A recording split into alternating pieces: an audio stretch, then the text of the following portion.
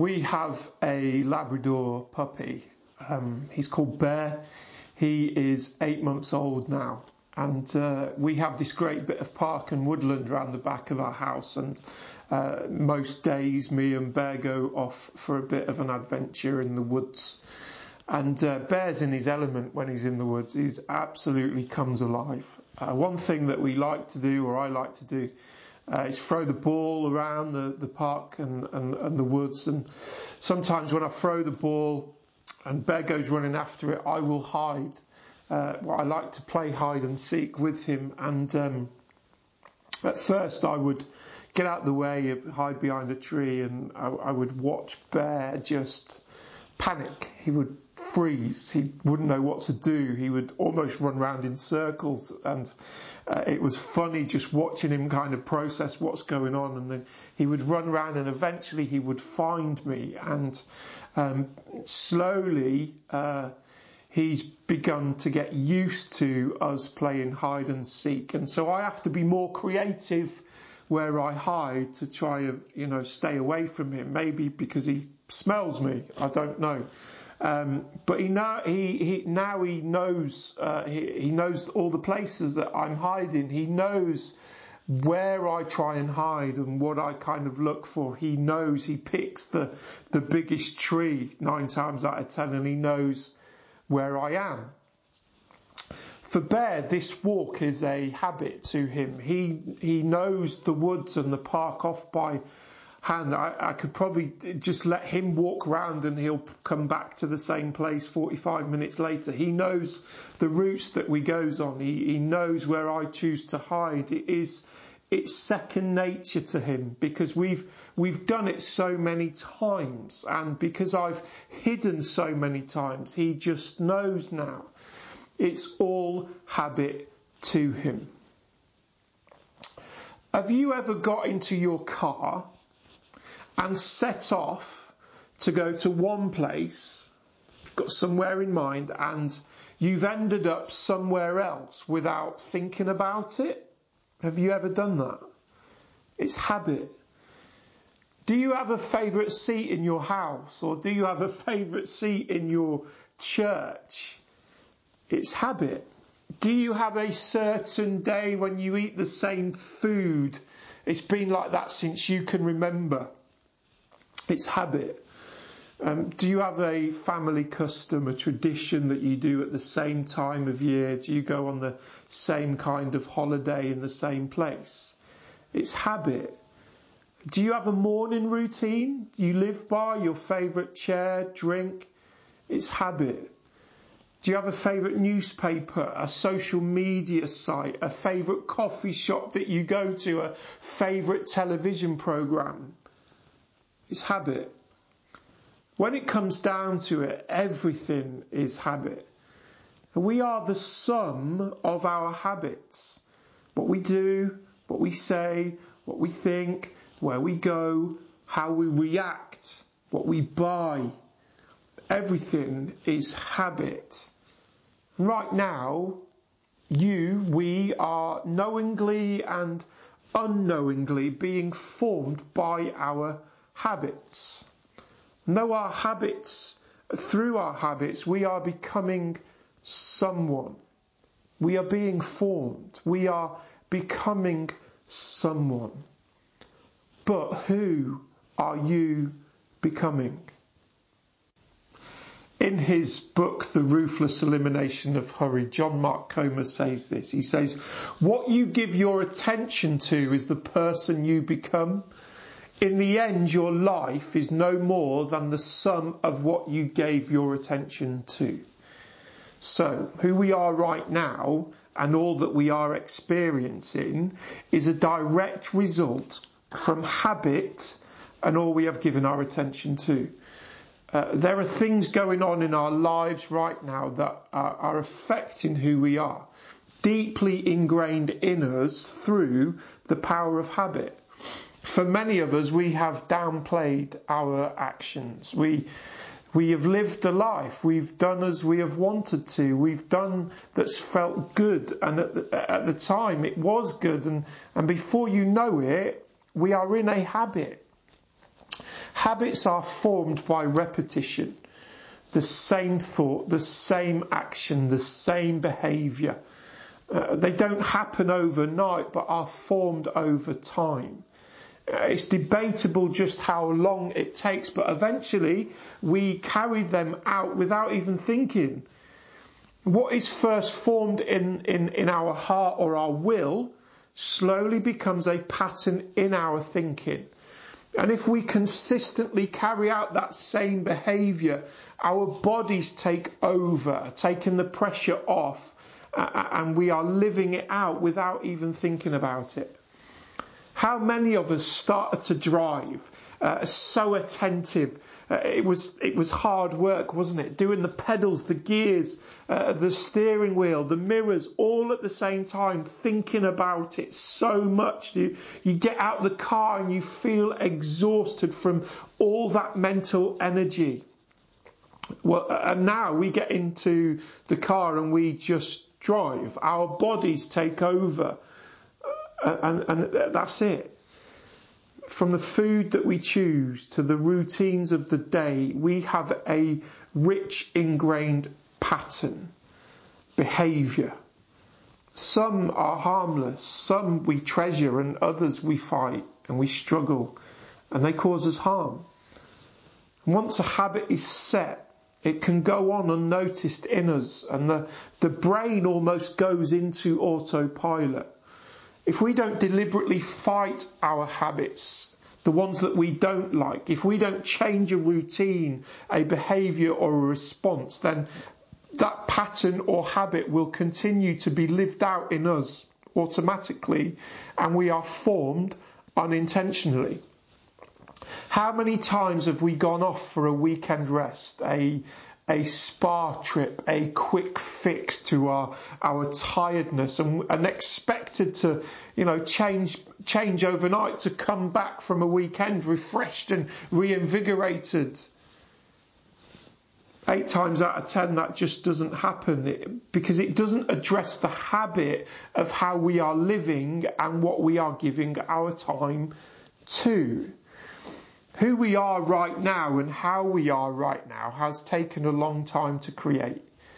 We are a product of the Western way of life.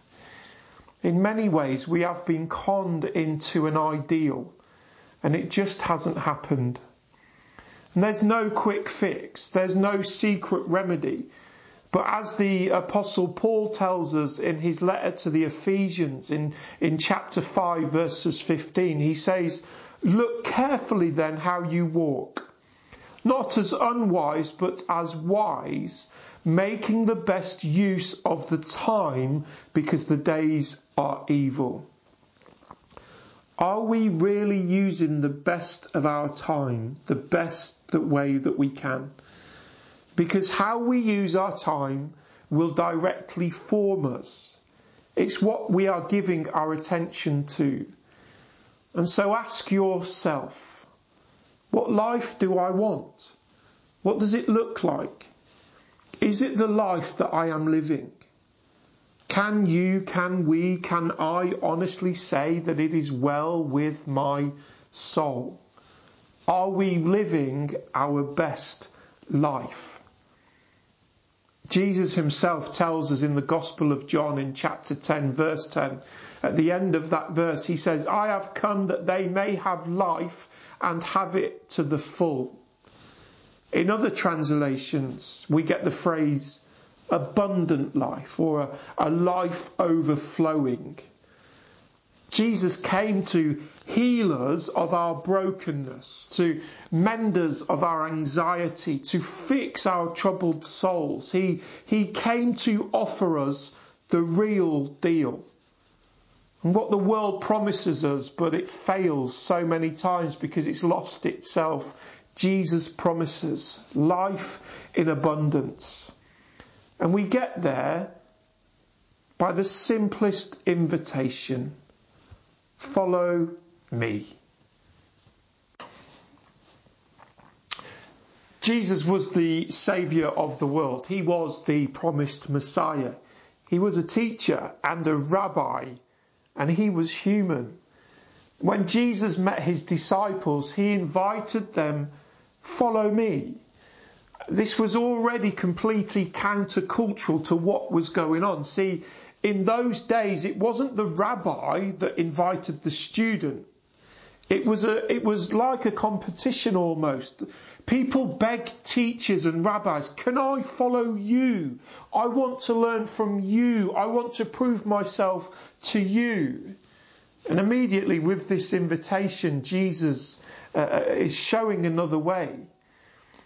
And in that invitation in Matthew 11 verse 28, Jesus promises a way of life. He promises an easy yoke. Following Jesus, living his way, was an invitation into a life of love, of joy, of peace. For many of us right now, we need a new way of life.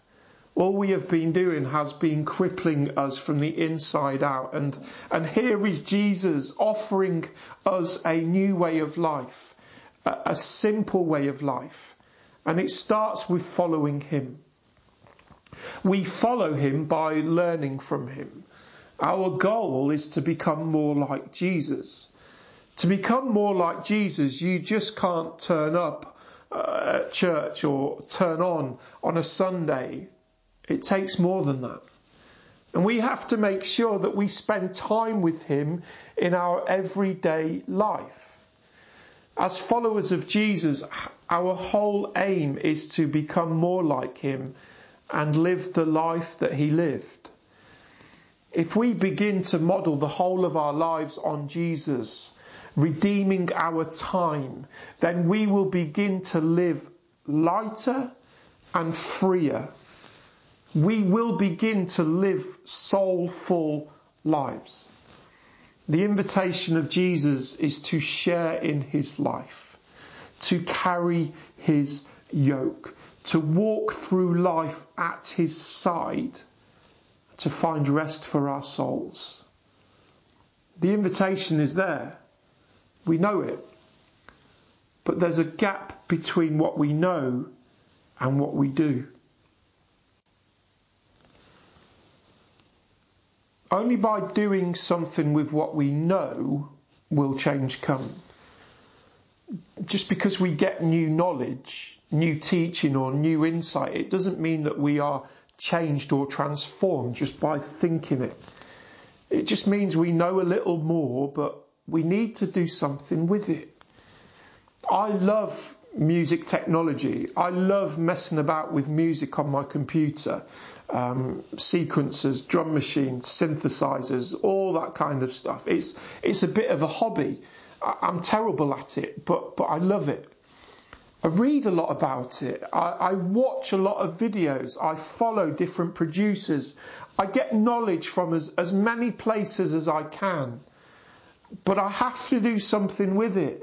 It takes practice. It's very bad, don't get me wrong. I won't be making any music and putting it out there very quickly, but I put it into place.